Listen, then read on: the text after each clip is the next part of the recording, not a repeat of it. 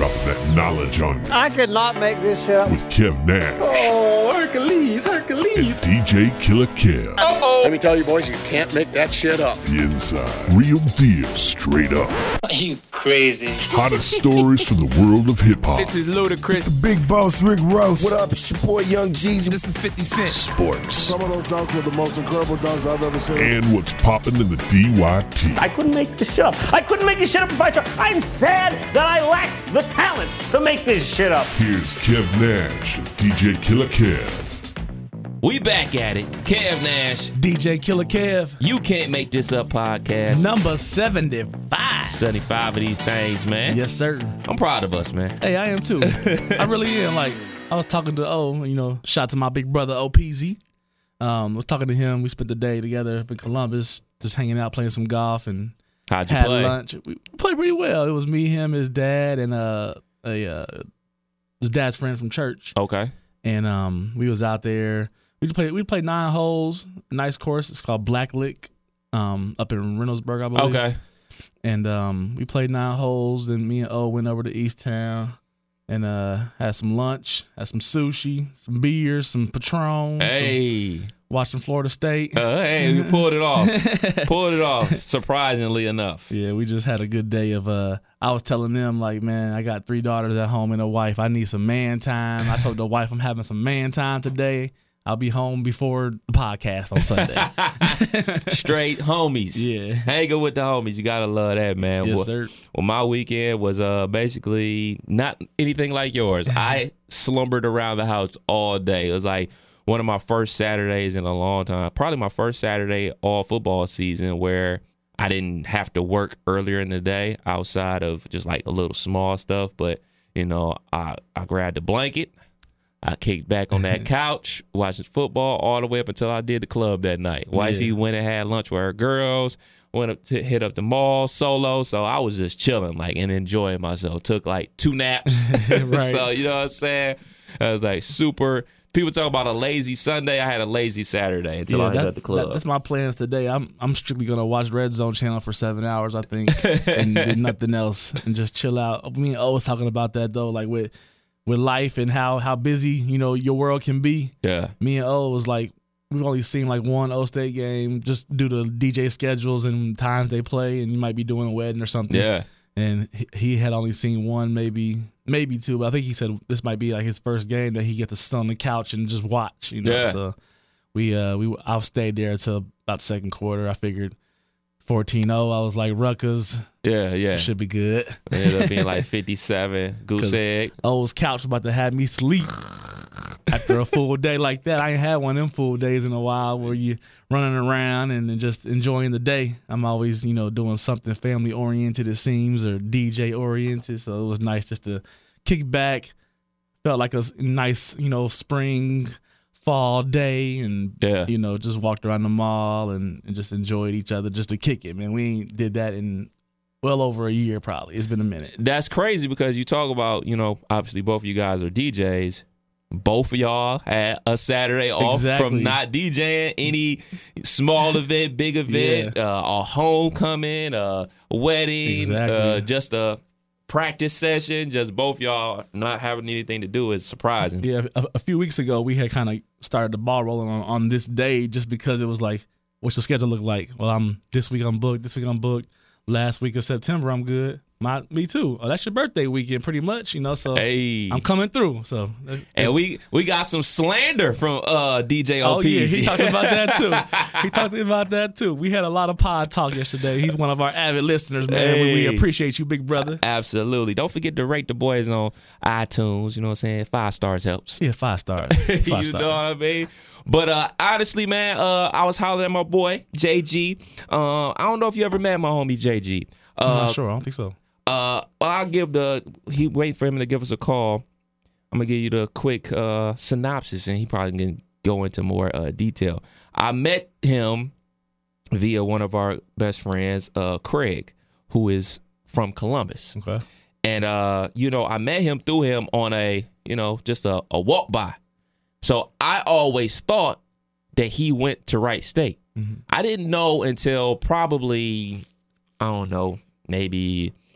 6-7 months of knowing him that he didn't go to Wright State because he was at Wright State so much. Sounds like me at Miami of Ohio when my boys was there. I was literally spending that whole year like weekends, and people will see me in the clubs. Why ain't you? I'll never see you during the week. Like, girl, I'll be in my studies, babe. You know, I don't really have time for this. So, sound like a good guy already. All right, we got the homie on the line right now. My brother, JG, John Gibson, number 27. What's good, partner? Man, life is good, man. Yeah, man. So I was giving my homie Killer Kev like the rundown of how we kind of met through Craig and everything. But for everybody listening, man, give them like a quick you know what I'm saying, a recap about who you are and like what you do. You know what I'm saying? Like from the beginning. You know what I'm saying? From the beginning. From the beginning. Well, you know, I was born on a dirt road. And, you know what I'm saying? I'm from Akron. I was born in Akron, but I call Columbus home. I grew up there, went to high school there. You know, got a football scholarship to Bowling Green. You know, that's where I met, you know, HBK. And, okay, so let's stop right there. Okay, so you're born in Akron, you moved to Columbus. What high school did you go to in Columbus? Columbus Beechcroft. Okay, so you playing football at Beechcroft. How in the world do you earn a scholarship to Bowling Green University? Well, I think, you know, I guess one of the first things you can say is, you know, I was a big, fast dude. You know what I mean? I was a 200-pound eighth grader that went to the semifinals in the 200-meter dash. You know, but then I come from a track family. Like Butch Reynolds is my mother's brother. He was the world record holder in the 400-meter dash. Actually, still is one of the people who holds the world record in the 4x4 relay. Yes, sir. So I used to train with him, and you know, here I am, this chubby kid out here training with a world champion track runner. And so, you know, basically put that work in, man, and you know, it got me a scholarship to Bowling Green, and you know, a couple of other scholarship offers. But you know, what I'm saying, I wound up going to Bowling Green, and you know, wound up being a 4-year letterman at BG. How'd you decide on BG? Man, funny. I broke my leg my sophomore year in high school, and you know, once I got healthy, my uncle was like, "Hey, you can come work out with me." And I was working out down at the French Fieldhouse in Ohio State with my uncle, because he went to Ohio State. So we would go to the indoor track at Ohio State, and you know, I'm out there running, you know, track workouts with, you know, the track team. And there was a couple of guys that were training to go to the NFL. A couple of Buckeyes. A guy named Jason Winrow. Mm-hmm. Jason Winrow. There was this guy named Eddie George that would pop up every once in a while. This dude named Eddie George. Never heard of him. Never heard of him. This guy named Eddie George. You know, but there was also a cat named Marlon Kerner and a guy named Tim Walton that was all out there. They were all out there training. And, you meet these cats and you talk to them, and they get this, you know, they're out there, they're concentrating on being NFL players, and I'm, you know, concentrating on being a high school player. And then, you know, a couple of years later, this cat with this southern accent, you know, is calling me, talking about he wants me to come to Bowling Green. And, you know, I'm aware of Bowling Green because two of the guys that went to my high school my freshman year, graduated when I was a freshman, they were at Bowling Green. And, you know, as I get to talking to him, we get to talking, and come to find out it's Tim Walton. Mm-hmm. And once he finds out Butch is my uncle, he says, you know, I know Butch. And then I keep listening to his voice, and I'm like, yo, you used to work out at the French Fieldhouse. And he's like, yeah. And he's like, oh, I know who you are now. I remember you. And, you know, we were just comfortable like that. He was my position coach my first 2 years at BG. And, you know, I mean, honestly, you know, he was also one of those cats that was like, told my, you know, my mom was like, you know, I'm comfortable with him. Right. So once you say you're comfortable with moms, it's like, you know, you win at that point. Yeah. So, you know, Bowling Green was close enough to home to where I was by myself, but it was far enough away to where I wasn't running home for dinner. So it was cool. Yeah, I want to get to the good stuff. This is Killer Kev, brother. Nice to meet you. I want to know why you was at Wright State so much. Well, I mean, you know, that was the part of the reason I chose Bowling Green was because it was kind of ducked off on its own. Yeah. You know, because, you know, you know, I was a party dude, and I used to like to kick it. And so, you know what I'm saying? And like, so Bowling Green, hilariously, my first semester at BG, there was this club called Bojangles, and it used to crack. I'm talking about all of Northwest Ohio. It didn't matter if Astoria, Toledo, they all came to Bojangles to party. And then Bojangles closed. Tragic. And Bojangles closed, and it was tragic for Black life in, you know what I'm saying, Northwest Ohio. Like, it was like, oh my goodness. And so, you know, basically we started having like failed house parties and, you know what I'm saying, kickbacks and et cetera, et cetera. And so, you know, but I mean, Lav, you know, Craig Lavender is my dude. He goes to Wright State. So he's like, yo, you should come down. And so I would come down just to party. I would come down just to party. Y'all had all the Black life down there. Like, you know, y'all had the whole Divine Nine, all that. So I'm like, I would come down to Wright State, get my party in, and then go back to Bowling Green and be just like a regular Joe Schmo student. That's why I said the good stuff, because I was in the military myself, but after I got out of the military, all my friends were seniors at Miami of Ohio. And I literally would spend majority, I would say 85% of his senior year, I was there every weekend just for the parties.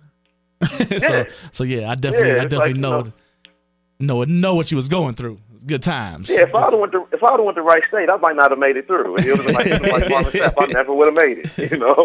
Yeah, I was telling Killer about the time we met, and I didn't know that you didn't go to Wright State because I would see you like on a Thursday. So with Craig, so automatic, oh, he must stay in Pine Hall. I must not see him all like that. I'm doing my own thing. I really only hang out with Craig and Reg on the weekends. You know what I'm saying? Because we ain't get as super tight as we did until later. So I was like, oh, man, he go here. It wasn't until you were down. It was like probably, I wouldn't even say, I guess it was probably my sophomore years in college where you were down like on a spring break and you was down here and you was like, man, I got to bounce. And I was like, what you talking about? It's like, yeah, man, I got practice in the morning. Come to find out, you were down here for your spring break and you had to get back on that Monday for practice. I was like, yo, what? He's like, oh, yeah, I'll go to BG. I was like, huh? It's like, yeah, I play football for BG. I was like, Bowling Green? Like 3 hours north of here? It's like, yeah. I was like, this guy's wild, son. This dude's a true road warrior. Yeah.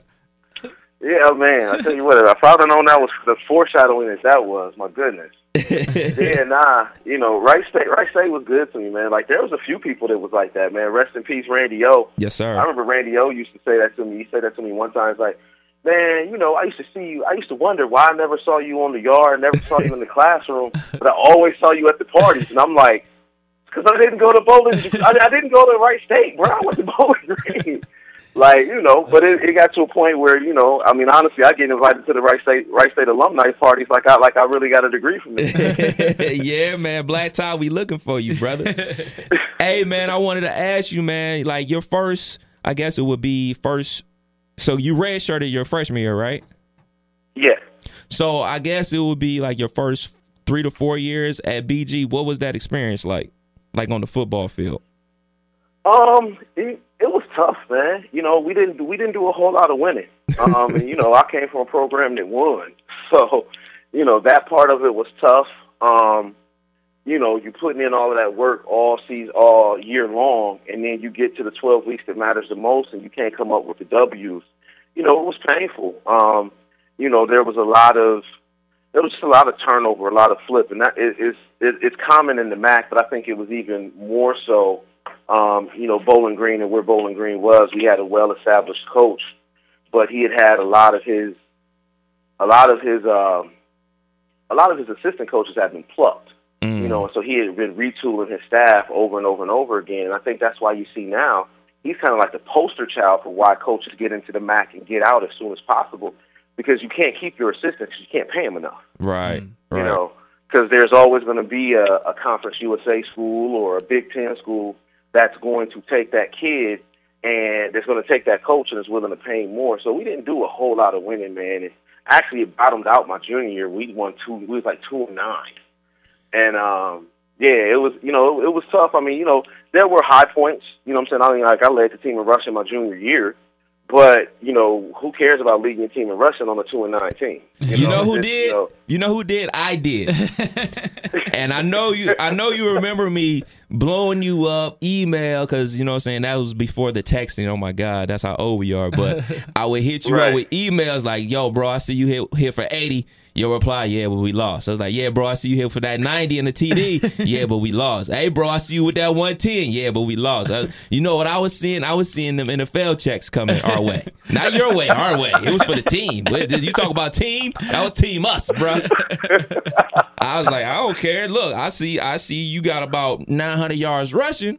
You know what I'm saying? 10 touchdowns. I'm like, yo, I'm seeing about at least a 5th, 6th round pick, and I'm seeing special teams duties. I'm seeing trips to wherever city you playing in. I'm like, look, man, we good over here. I don't know what you talking about. But talk about when that certain coach came in and basically rescued the program, but at the same time of rescuing the program, it kind of ended my dreams of being a hanger-on in the NFL. Man, you know, I tell you what, man, you know, so junior year, 3-4 weeks into the season, we lose to Kent State, and the head coach resigns. You know, Gary Blackman resigns, and, you know, it sent shockwaves through the MAC, because, you know, a lot of people were saying that they were going to fire John Cooper and bring him to Ohio State. Mm-hmm. And, you know, he resigns, and, you know, they start the coaching search early, and you know, it's so funny because as the years have gone on, I've heard so much more about this story because I'm still involved with the Bowling Green football program. But that year there was a coach on the staff who named oh man, why did his name just fall out of my mind? Goodness, there was a coach on the staff, an older gentleman, who had to retire during the season because his health wouldn't hold up. What I didn't know was he was the coach that gave Urban Meyer his first job at Ohio State. Okay. And so what winds up happening is as they go through the coaching search, the administration keeps hearing this Urban Meyer name, Urban Meyer. He's just a wide receivers coach at Notre Dame. And so apparently they were doing all of their interviews in Indianapolis because the front runner for the job was a brother named Jay Davis for the Indianapolis, was a wide receivers coach for the Indianapolis Colts. And Urban was kind of like the last interview that they took. And from what I was told, they were going to eat dinner, then do the interview because they hadn't eaten all day. And Urban walks in and they're like, hey man, we're going to grab some dinner. You want to grab some dinner? And Urban's like, no, I want to interview. And so, which is a totally Urban Meyer thing to do. Right, because, you know, if you go in and do an interview, somebody say you want to do this, you just trying to make a good impression. Sure, hey, let's do this and try to make a good first impression, huh? Yeah, and well, the thing is that they were really trying to, because we've been interviewing candidates now for 6 hours at this hotel conference room. We're hungry. Right. And, you know, Urban's like, nah, you told me to be here at this time. Let's get this interview cracking. And they were like, all right, so we're going to go through this interview. And, you know, he winds up getting a job, and, you know what I'm saying, December 4th, 2000, he walks into our team meeting room, and, you know, he walks in, and dude has such a presence. I'm like, man, everything's about to change. Like, you know, it's one of those things where, you know, it's like a Drake moment. It's like nothing was the same. And so, you know, it goes into one of those situations where, basically, you know, everything did change. Everything became infinitely harder. The training became harder. Cats wound up with, you know, broken fingers and bloody noses and scrapes and scratches and hurt feelings. And, you know, people were getting kicked off the team. And, you know, it was like, wow. And he's telling us the whole time, you guys weren't Division I football players. That's why you weren't winning. I'm making you Division I football players. And, you know, everything became about, you know, the inches that it takes to win and lose football games. And, you know, it was tough. It was tough on me because, you know, what I found out after that season, you know, maybe about a month after he showed up, I found out, crazy story. I don't know if I've ever told you this story, Kev, but so they bring in a whole new coaching staff, and I'm over my homegirl's crib, you know what I'm saying, that I'd be flirting with, you know what I'm saying, in Columbus. Mm-hmm. You know, I'm over her house. Doing what JG does? doing what I do. You know what I'm saying? I'm chilling. Life is good. And, you know, I'm 22 years old. I'm in great shape, you know. And I'm joking around with her. We start wrestling, and I hear a pop in my left shoulder. Mm. And then from that point forward, I can't lift my left shoulder above chest height. And That's not good. the woman that I was joking around with, ironically, her older brother gets hired as my position coach. So Such a small world. I had to leave Christmas break early to come back to Bowling Green to let them check out my shoulder. And, you know, I meet the new running backs coach, and he looks just like his sister. I mean, dead on her. And so he looks at me, he says, "What's wrong with your shoulder, man? What happened? How did it happen?" And he knows at this point that I know his family. And so I had never met him. And I was like, "Do you really want to know?" He's like, "Yeah, I want to know." I was like, "Well, I was with your sister." He's like, "Stop me right there." Like, "Nah, man, we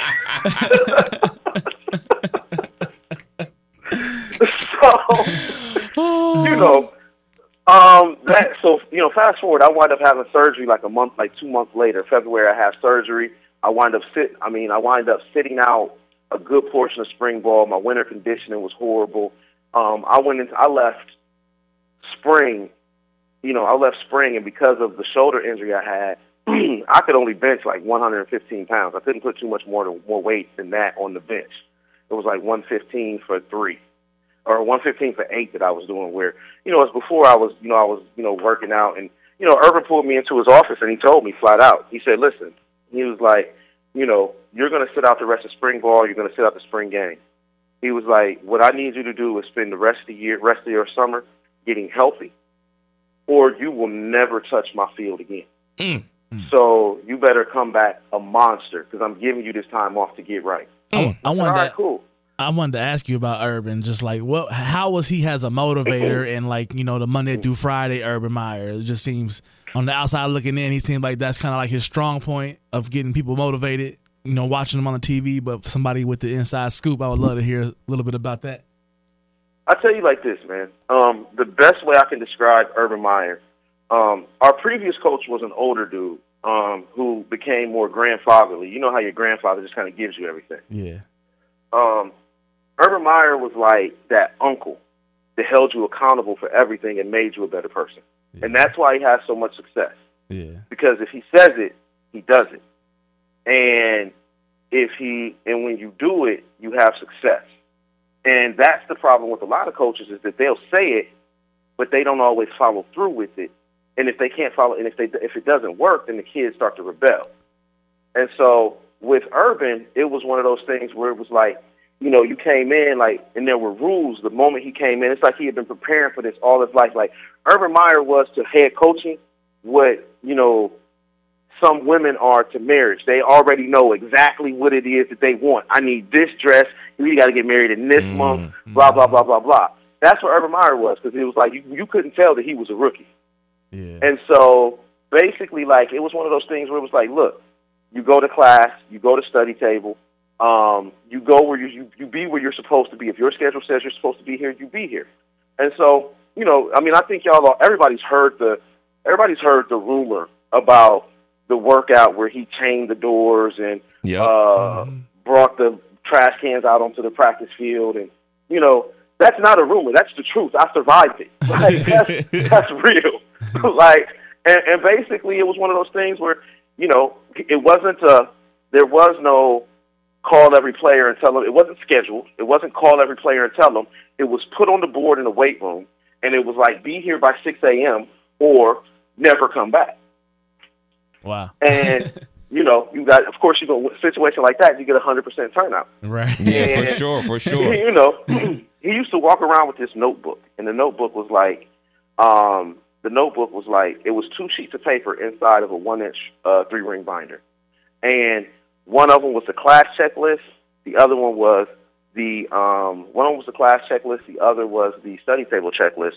And if your name was on one of those lists, he wouldn't even speak to you until he asked you why you weren't where you were supposed to be. So, you know, he might be like, "Hey, Gibson, why weren't you in history class? And as you're stuttering and stammering, he's like, nah, that's not good enough. You know, and then he had his 3 rules: love and respect the university, love and respect the game of football, love and respect your family. He said if you don't break any of those rules, you'll never go wrong. And he would ask you what those rules were, and if you couldn't give him those 3 rules, you had to give him 10 push-ups. And so, you know, he's instilling this culture of this is the way that we do things correctly. And it was, you know, honestly, there were a lot of tough lessons. I mean, like that morning, you know, we get to the field house. He opens up the notebook. He says, if I call your name, you know, stand up. And so he calls off like 22 names. And, you know, it was exactly 22. I remember this very vividly. And he says, the reason we're here this morning is because I said on December 4th that if you go to study table, you go to class, we're not going to have any problems. These 22 people decided to miss study table and miss class. That's not acceptable. We're going to win as a team and we're going to lose as a team. So now we're going to run as a team. Ugh. And when I tell you that we ran until kids that had 9 o'clock classes were late, I'm not lying to you. Wow. As a matter of fact, we ran so much that Urban and the strength and conditioning coach got into it over the fact that Urban wanted us to not run like that and then go to the weight room, and the strength and conditioning coach was like, I can't do nothing with him. You killed him. And Urban fired him and hired a new strength and conditioning coach. Damn. Wow. And so basically, we really just kind of and so, you know, but once that happened, you know, I had the surgery. I had a horrible spring. We had that conversation, and then before you know it, you know, I come back in fall, and you know, at this point now, I'm bench pressing 275 8 times. You know, I'm good. And I walk in to see the depth chart hanging up, and I look and I see I'm 5th. I'm behind a couple of freshmen. Yeah, okay, man. And then you know, I look at the rest of the depth chart, and I'm not even on any special teams. I said, all right, cool. I said, you know, I went to him. I said, Coach, why ain't I on no special teams? He's like, you know, I don't know, your shoulder. I was like, look, you know, this is my last year. If my shoulder gives out now, then I'm done. Period. Excuse me. I said, I'm done. You know, period. It's over. So next day, I'm on all the special teams. And then all of a sudden, you know, because in spring, they didn't get to see the real me. In the summer, they got to see the real me. The guys they thought were monsters, I was treating like babies. And they're like, oh, okay. And so then, you know, we get to, you know, first game of the season, we get to Missouri. Yes, sir. And, you know, we get to Missouri, and, you know, at this point, we're the same. You know, Gary Pinkles in his first game, he just left Toledo. His last game, he blew us out on national television. And I want everybody to remember this. This is the year, this is 2001. Yeah. So this is the beginning of the college football that we see today with the spread offense. Mm-hmm. Yeah. So, oh, man, listen. The funny part about it is, I'm glad you said that. Hold on for just a second. Okay. Urban, we met with Urban a couple of years ago, and this is the first time I'd ever heard him say this. He talks about the spread offense. He talks about the zone read and how he didn't know whether or not it was going to work. He didn't think it was going to work. He said he didn't know. He was like, you know, we're doing this. No one's doing it. You know, there's only a couple of teams that are doing it in the nation. He's like, we didn't know if it was really going to work. He was like, so we kind of were just throwing it out there at a wing and a prayer to see what happened. And Urban, and so, you know, we get down here, spread offense, and, you know, we, you know, playing against Missouri, and we rocking with them. You know, come the fourth quarter, it's first and 10 on the 20. You know, 2 carries later, I'm in the end zone. Game is tied, and you know it's time to really. All of a sudden, it's like, wait, Bowling Green really has a chance to beat Missouri, and then you know we literally go in there and beat Missouri. You know, beat Missouri in the last minute of the game, so to speak. And you know, it was like, okay, so the bloody noses, you know, the broken fingers, all the things that you know we went through in the wintertime. Now all of a sudden, it's starting to pay dividends. This is what it's supposed to feel like. And, you know, it was that was probably the most memorable year of my life. Mm. You know, there was so much that went into it. by the time you're finished with something like that, that's something I'll never forget. Yeah, I wanted to ask you, man, like to hear that story, like those stories of the playing years, and to hear the stories of you traveling back and forth to Wright State. Like now, my mind is like, how is it to be a student athlete and try to manage practice, class, chicks, Yay, highways? Like it seems like you had no time for nothing else. I feel like I would be, if I had practice at 6 a.m. until class and then a full day of class, the evening I'm done. It's like just the student athlete life. I just want to hear what that's like. I mean, I tell you what, man. You first of all, if you're a night owl, you get it in at night. Whatever it is that you need to do. And I'm a night owl. Like, I'm a person that, I'll be up till 2, 3 o'clock in the morning. My brain works best at that point, at that time. So for me, I'll be up. But, you find ways to get it in, man. Like, like once the season, you kind of just, you shut your life down during the season. Yeah. Like, there's very little. Like, honestly, like, you got to think about it. Football season is concurrent with cuffing season. So, you know what I'm saying? You kind of, during the season, you kind of shut everything down, and you're focused in, and your time is really taken. Because, I would have class, back when we practice, because we practice in the evening. Okay. So I would have class from about somewhere between 8, 9 to about 1. And then I would run over to the stadium, and you pretty much watch film and get tapes from 1 to 3. You get out on the field about 3:30, and then 3:30, you practice till about 6, and then you come back out, and you go back, change clothes, and go to dinner. Now some guys had night classes, so you would literally have to run to dinner and then be eating in the middle of your class. But and then you might pass out. You're right, you might pass out that night. Mm-hmm. You might you may do a little homework, maybe you wouldn't. Right. You know what I'm saying? You may get on the sticks a little bit. You know what I'm saying? That's possible. Like, we got on the sticks a little bit. And so, do something like that. And then once that's done, so yeah, it was tough. Off season though, you really had a lot more time. Your schedule, mind you might be dead tired from winter conditioning workout. Right. But off season you had a little more time. Like off season you will be, like you rarely saw me at Wright State during the season. Like you never saw me at Wright State during the season. Okay. But, by the time Christmas break hit, yeah. When it started getting warm out, we can expect the, spring coming around. Once the spring, once spring semester started, I'm there. But, you know what I'm saying? You find time. I mean, honestly, these kids are not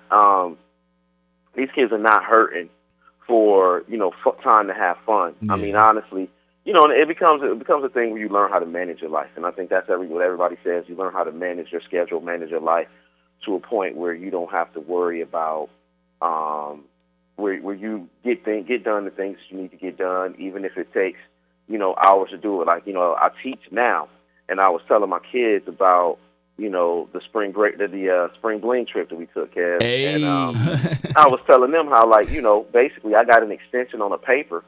So I could go spend, a good weekend down at BET Spring Bling on Black Beach in Daytona. Woo! And then I came back, and knocked out a 12-page paper in 8 hours. You know what I mean? It's like, from research all the way up, and it's like my kids is looking at me like, why would you lock yourself in a computer lab for 12 hours? Because the turn up is real. The turn up is real. So. It's like you find ways to get done the things that you need to get done. These kids, I never heard it for social time. Probably had too much social time every time I look at my transcript. But, I got it in. You get time to get it in, man. And these kids now, because of the new NCAA rule where they get full cost of scholarship, they get a stipend check that, has them living a heck of a lot better than what we did. I wanted to ask you about, it was a feature on Big Ten Network about Herb and the connection he has with you guys, because that you guys are his first team. He was at BG for 2 years, right? 2 years. Yeah. So you guys being his first team, you guys went 8 and something? 8-3. 8-3. You guys go 8-3. Y'all basically kickstart his career, with his motivation and you guys buying in. Like there was a feature on you guys, and so how close knit do the especially the seniors of that team still stay in contact with Herb and the rest of the team and stuff like that? I'll tell you what, with Herb, man, I have an open line to Urban, whenever I need it. I don't use it very often, but frequently, not frequently, but, a few times a season, I would just go down to Ohio State and watch practice. And I was always greeted, like family. He gave me a hug, what's up with you, how you doing, making sure that, we're good. During the Ohio State game, I went down on the field probably with about 6 minutes left in the game. And last year when Bowling Green played Ohio State and, bumped into, Robert Red from down there in Dayton, Super Heights Wayne, and, a couple of the other guys that I played with, were on the sideline at Ohio State. And, I, talking to them and, all of a sudden Mrs. Meyer comes walking up and she, remembered my face, didn't quite remember my name, but she's met so many players. But when I told her, she's like, "Oh my God, you look exactly the same." And I'm standing there, having a conversation with the Shelly Meyer, and she's telling me about the oldest son is a junior in high school, and the daughter's getting married, and she's pregnant, and it's all of these different things that it's like for me it was just like bumping into some family you hadn't seen in a while, and now that he's got Greg Fudrawa on the staff, who was our offensive line coach, and last time I was down there at the practice field, I just stopped in the Woody Hayes and about 4:00 and knew they would be on the field. And, Coach Stud sees me and he's a BG grad. So, we got that connection. And, right. It's always good. I mean, it's always good. He's, a lot of, some guys talk to him, on a more regular basis. I think Josh had 2 years with him. So Josh talks to him a little more. But, it's always one of those things where, if I ever needed anything from Urban Meyer, I know that I can reach out to him, and it wouldn't be a problem. I mean, he said, hey, if it weren't for you guys, Mrs. Meyer told me this. If it weren't for you guys and the things you did, we don't know if we would be here right now. And they're very appreciative of the things that we did, but as much as they're appreciative, and it's shown. I think the guys that actually got the chance to play for Urban, we're appreciative of the things that he put into our lives also.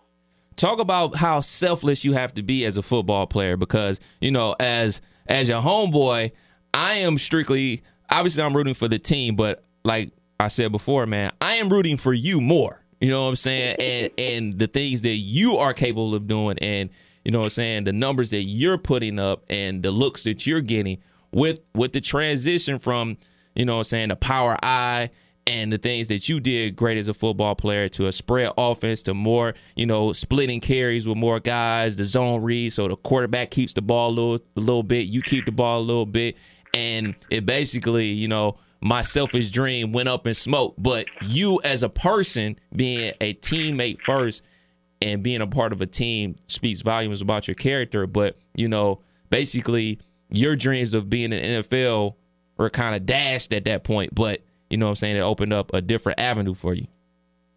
Well, I think, man, it boils down to this, man.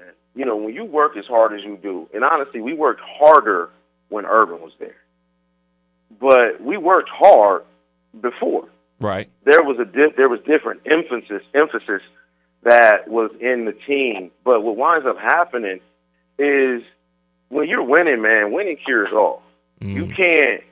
You can't rock the boat when you're 3-0 for the first time in your college career. Yeah. And I never felt like I never didn't play. It wasn't a situation where I didn't play. I tell you what, I had, the number of carries that I had my junior year and my senior year were comparable. It was just the fact that the problem was that I didn't have is that I wasn't the quote unquote starter, but it doesn't really matter who the starter is if I'm playing 60 plays in the game. If I'm playing 50% of the reps in the game, doesn't really matter. Right. Honestly, like I still, got my chance to bang heads with Jason Babe, and I still, had those opportunities during that senior year to rock. Honestly, like I was the second or third leading rusher on the team.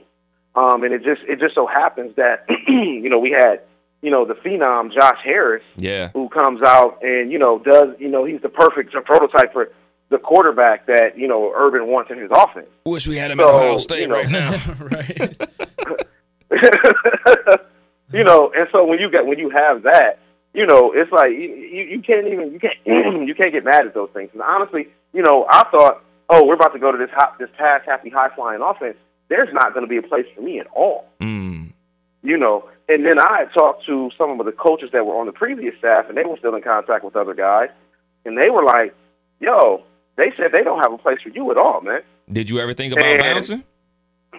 Huh? Did you ever think about transferring? Nah, I mean, at this point, I'm year 5, man. At this point, I never thought about transferring. It was like, you know, I mean, basically what I knew was I had to get healthy. I mean, if I'm healthy going into that senior season, it's a lot. If I'm healthy that spring before, it's a heck of a lot different. So basically, you know, the moral to the story is leave these chicks alone and you don't mess up your shoulder. Well, you know what? I'm gonna tell you like this. The chick was the final. That was the final straw, man. My shoulder was already messed up. My shoulder was already messed up. I probably should have sat out the last month of my junior season. I probably should have sat out the last month of my junior season. But literally, I was doing everything I could to play because the running backs room was a mass unit at that point. You know, so we were going out there and, like, literally, I mean, I'm banging heads, you know, 30, 35 carries, 25 carries, you know, every week. And I didn't know how bad my shoulder was. I thought, because, you know, once you get used to playing ball, you realize that, look, if you don't have a nagging injury by October, that means you don't play. You just get used to it. And so, you know, I was one of those guys that, you know, was kind of proactive. Sense. You know, I used to go get chiropractic work done, get massages, things like that. So, you know, when the shoulder started hurting for me, it was just like, you know what, this is a bump bruise. It's gonna be cool come, you know, January. I'll be all right. And, you know, it just, when it didn't heal, that's what the thing was. So, you know, the woman was kind of like the final straw. That's when it was like, oh no, you're really messed up, bro. You know, this isn't and so, you know, basically you kind of, if I'm healthy going into my senior year, it's different. But, you know what I mean, it didn't. I mean, at the end of the day, I'm content with the way it turned out, man. You know, I had, you know what I'm saying, my senior season was great. Like, you know, from a numeric standpoint, my rushing average was higher than it ever had been. You know, we got more wins than ever. You know, we started something that, you know, is still going, you know, 16 is struggling now, but, you know, we started something that's still going years later. And, you know, that and all of that in and of itself, you know, that team, I mean, we got, you know, NCAA rules, you know, screwed us out of a bowl game that year, but we should have went to a bowl game. Like, honestly, the comedy of errors and the way that we transitioned. And now everybody goes to a bowl game. Yeah. Yeah, everybody goes to a bowl game now. But, you know, I mean, literally that year we were 8-3, and that was the year of 9/11. So, you know, we picked up Northwestern because a game we had against South Carolina got canceled. And so we picked up Northwestern in November during what would have been our bye week, and we go up to Northwestern to beat Northwestern. And then at the time, Temple's in the Big East, and we had beaten the snot out of Temple.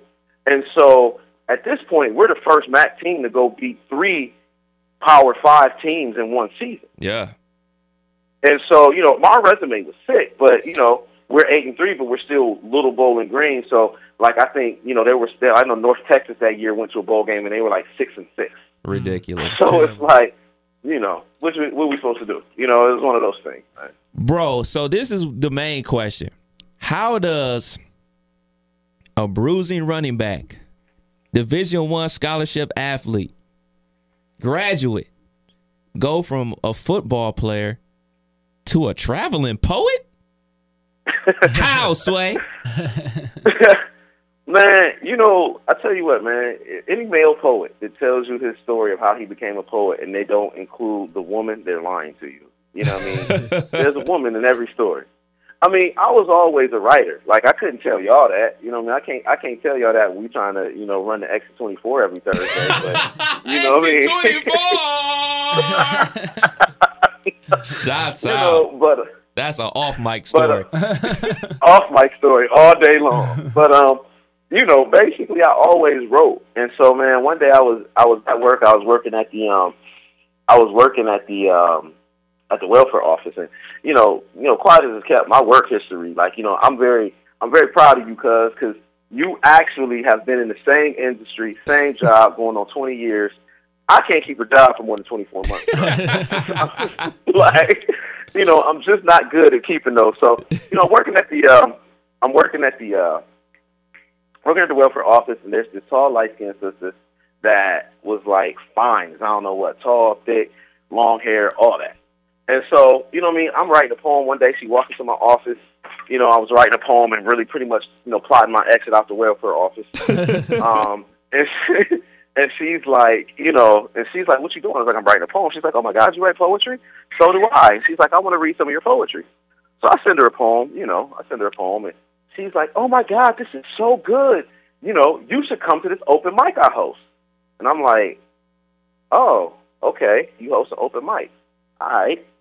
So, I'm like, well, if I could spend a couple of extra hours with you off work, then it's worth it. I come to this open mic and see what we got cracking. And so I go to the open mic, and, honestly, she and I wind up dating, and, she, it was a little special. It was a very interesting relationship, but, I wound up I started performing.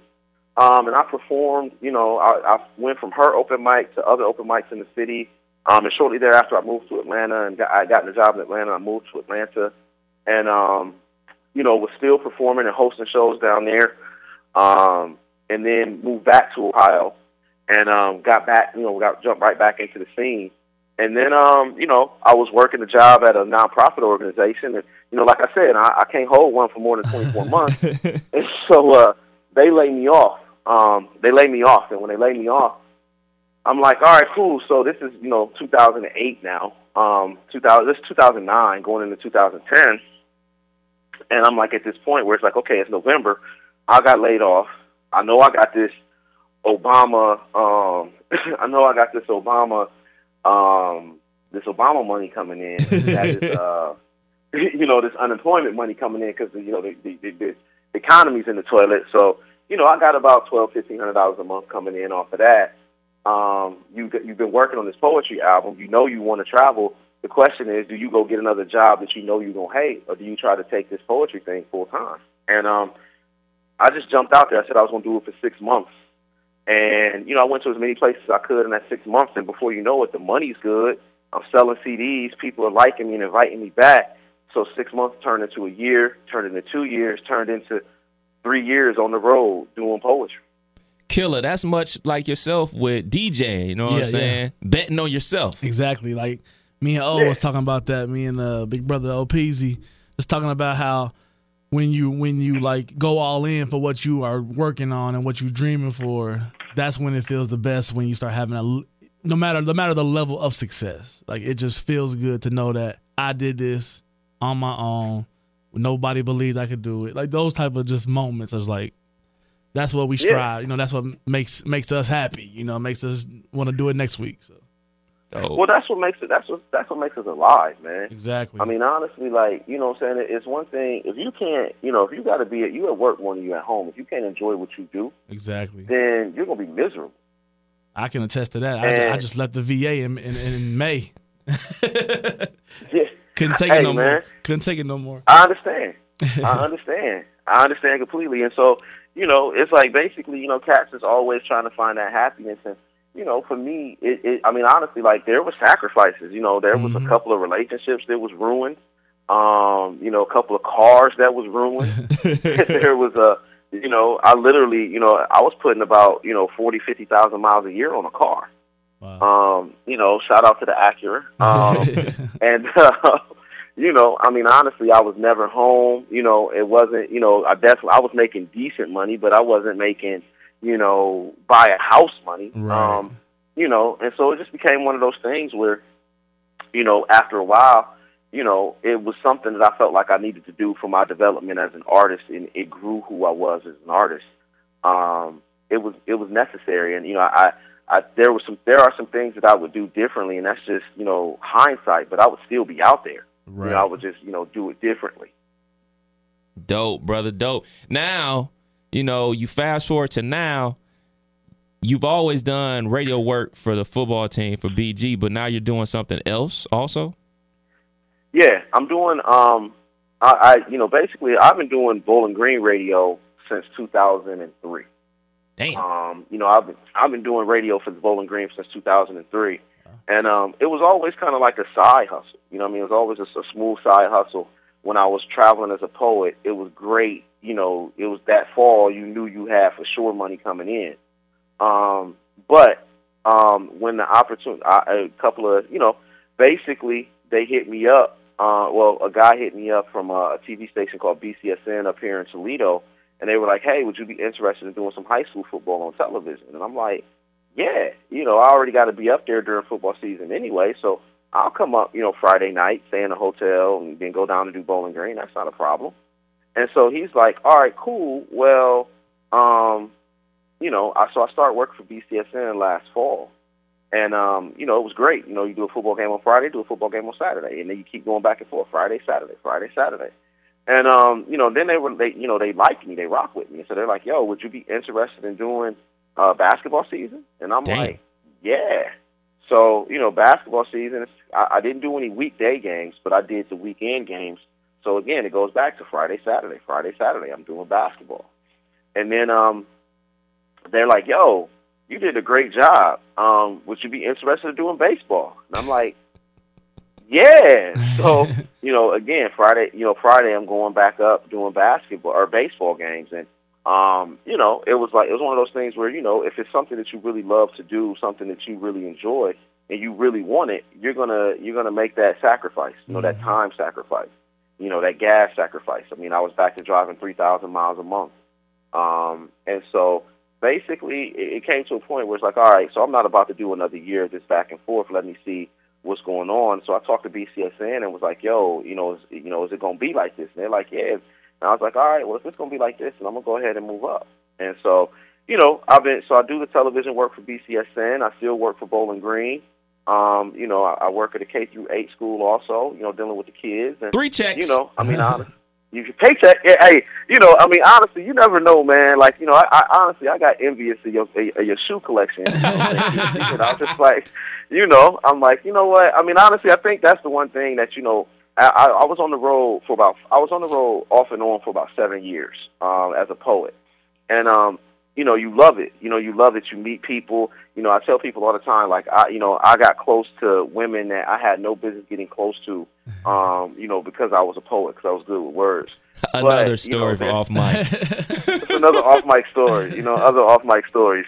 But there was also, but then there's certain things that you do miss, and one of the things was just being able to shop. Just being able to shop, because you can't spend money on clothes when you're like, "Yo, I don't know if there's going to be the 300 people at this show that they say there's going to be, and I don't know if those people are going to really rock with me."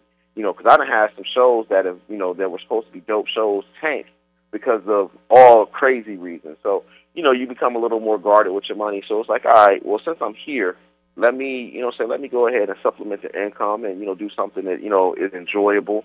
So I do all of that, and I got a pair of Air Jordan 7s in the mail coming tomorrow. Hey, got to keep your foot game right, man. But you go from playing at Bowling Green now to living in Toledo, their biggest rival, man. So how's it feel living in the quote-unquote glass city?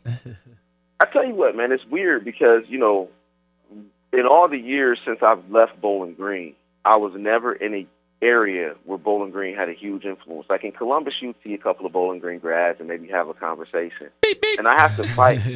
In Toledo, it's a lot of it is split between Bowling Green and Toledo. It's you see a lot of Bowling Green sweatshirts, you see a lot of Toledo sweatshirts.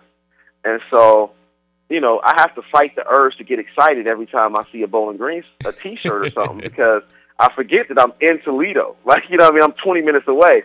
And so that part has been real weird, man. I don't really, I still don't go up on Bancroft too often. I stay down on Wooster. That's kind of my stomping ground. But, it's weird being back in this region. I never thought that I would live in this region of the state again, just because, it was, that was that time frame. That was that time of the year. And, here I am, like, going back, like last week, I went back to the stadium on Monday and ran the steps like an idiot. And, I see you back to training, brother. Yeah, man. You know, I mean, they say TV. I don't got 10 pounds to give to TV, man. You know, TV adds 10 pounds. I don't got that 10 pounds to give. So, you know, I figure if I lose 10 pounds, I'll look like regular me on TV. So, bro, Yeah, what's the buddy. end goal? What's the end goal, man? You trying to be rocking with Stephen A. and Skip Bayless, or what's the end goal, brother? Definitely, man. I definitely. ESPN is definitely, you know, on the. It's on the agenda, man. I've had some conversations with some very high people. I don't want to speak on it right now, but I've had some conversations with some very high people getting the ball rolling. ESPN plays a lot of MAC games, whether it be on ESPNU, ESPN 360, or, you know, the ESPN2, the Maction games. Yeah. And, you know, I definitely would love to do some of those games. You know, would love the opportunity to really kind of move into radio and sports entertainment, television more. You know, the Stephen A. Smith role, I think, you know, honestly, you know, I'm a very entertaining dude, you know, having spent, you know, the 5 years out performing poetry, you really get comfortable on stage. You get comfortable being an entertainer.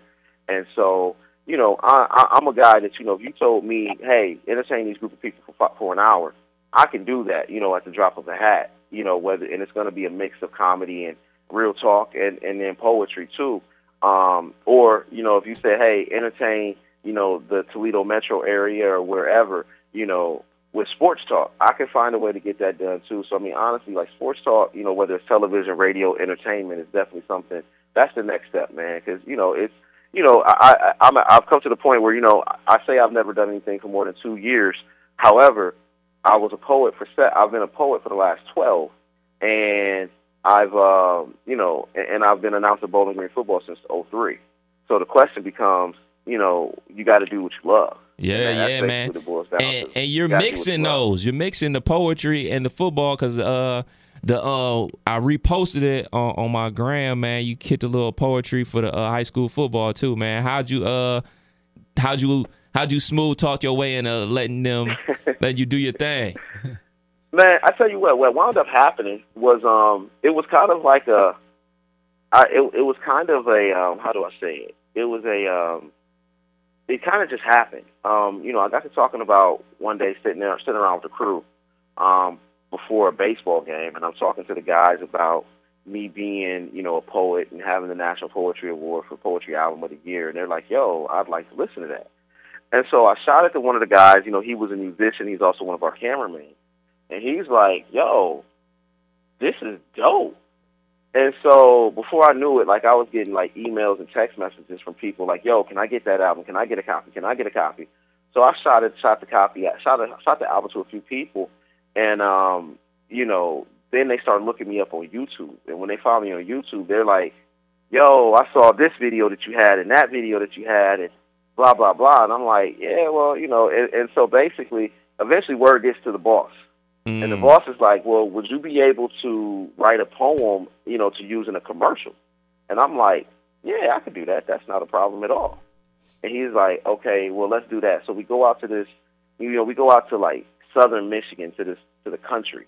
And we announce this, or we shoot this commercial at dawn, you know, at twilight, you know, towards the end of the day. And the commercial has been running here in Toledo, you know, ever since. And then they're like, well, do you think you could write a poem every week? You know, and I was like, well, yeah. And so leading into, they do like a red zone, NFL red zone style show here for high school football every week. And, you know, basically there's about 5 or 6 games that they're really the 5 or 6 hot games they take a peek at, and they go, you know, place to place. And then they've got the game analyst, the play-by-play guy and the game analyst are at the game, and they'll do a live look in. And, you know, so my poem, I write a poem every week about whatever the game of the week is, and I will sit down and I'll write that poem and I'll record it going into that week. You know, every Wednesday night I'll get in, I'll record it, and I'll come back out. And then, you know, Friday night I'll be at the game. So, you know, that's kind of how it wound up happening. And, you know, so I'm actually trying to figure out words that rhyme with 7 because it's week 7 of the high school football season right now. So, It goes fast. Yeah. Well, bro, we definitely appreciate you stopping on the pod, man. Give us this is like the quick version of the JG story, man. Yeah, definitely, man. Anytime you guys need me, man, I would love to come check y'all out, man. Anytime you need me, no problem. For sure. JG, how can people stay in contact with you before you go, man? Like if they need you to come down, kick some poetry, you know what I'm saying? Come speak to the youth, need a substitute teacher, you know what I'm saying? I know you do it all. Anything you need. Anything you need. You need me. I got barbecue sauce I'm selling. Whatever it is that you need, I got you. The best way is, you know what I'm saying, IG, Instagram, and Twitter is Blame JG. Blame JG, those are the three places, those three places, Snapchat for that matter. All three is Blame JG, that's the brand. You got to find me, it's my fault, I did it. You know what I'm saying, if it got messed up, I did it. So blame me. But that's the best place to find me, man. Social media is, bringing the world closer together, and getting people fired from their jobs all at the same time, relationships breaking up, all of that. So, Blame JG, and then and that actually all of the social media platforms, you can find me at Blame JG.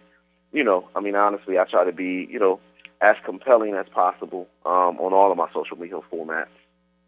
Hey, bro, we appreciate it, man. Yes, sir. Nice to meet you, brother. I just followed you, brother. So nice. I'm about to ride this wave here and see what's going on in JG's world. All right, bro. Man, I see y'all after football season, man. Yes, That's sir. what's up. We'll holler. For sure. Yes, sir. Appreciate the homie JG coming on, man. We gonna wrap things up right here. 75 episodes. You can't make this up podcast. Kev Nash. DJ Killer Kev. Shouts to DeMarco. Shouts to Izzy. Yes, sir. We out till next week. Peace.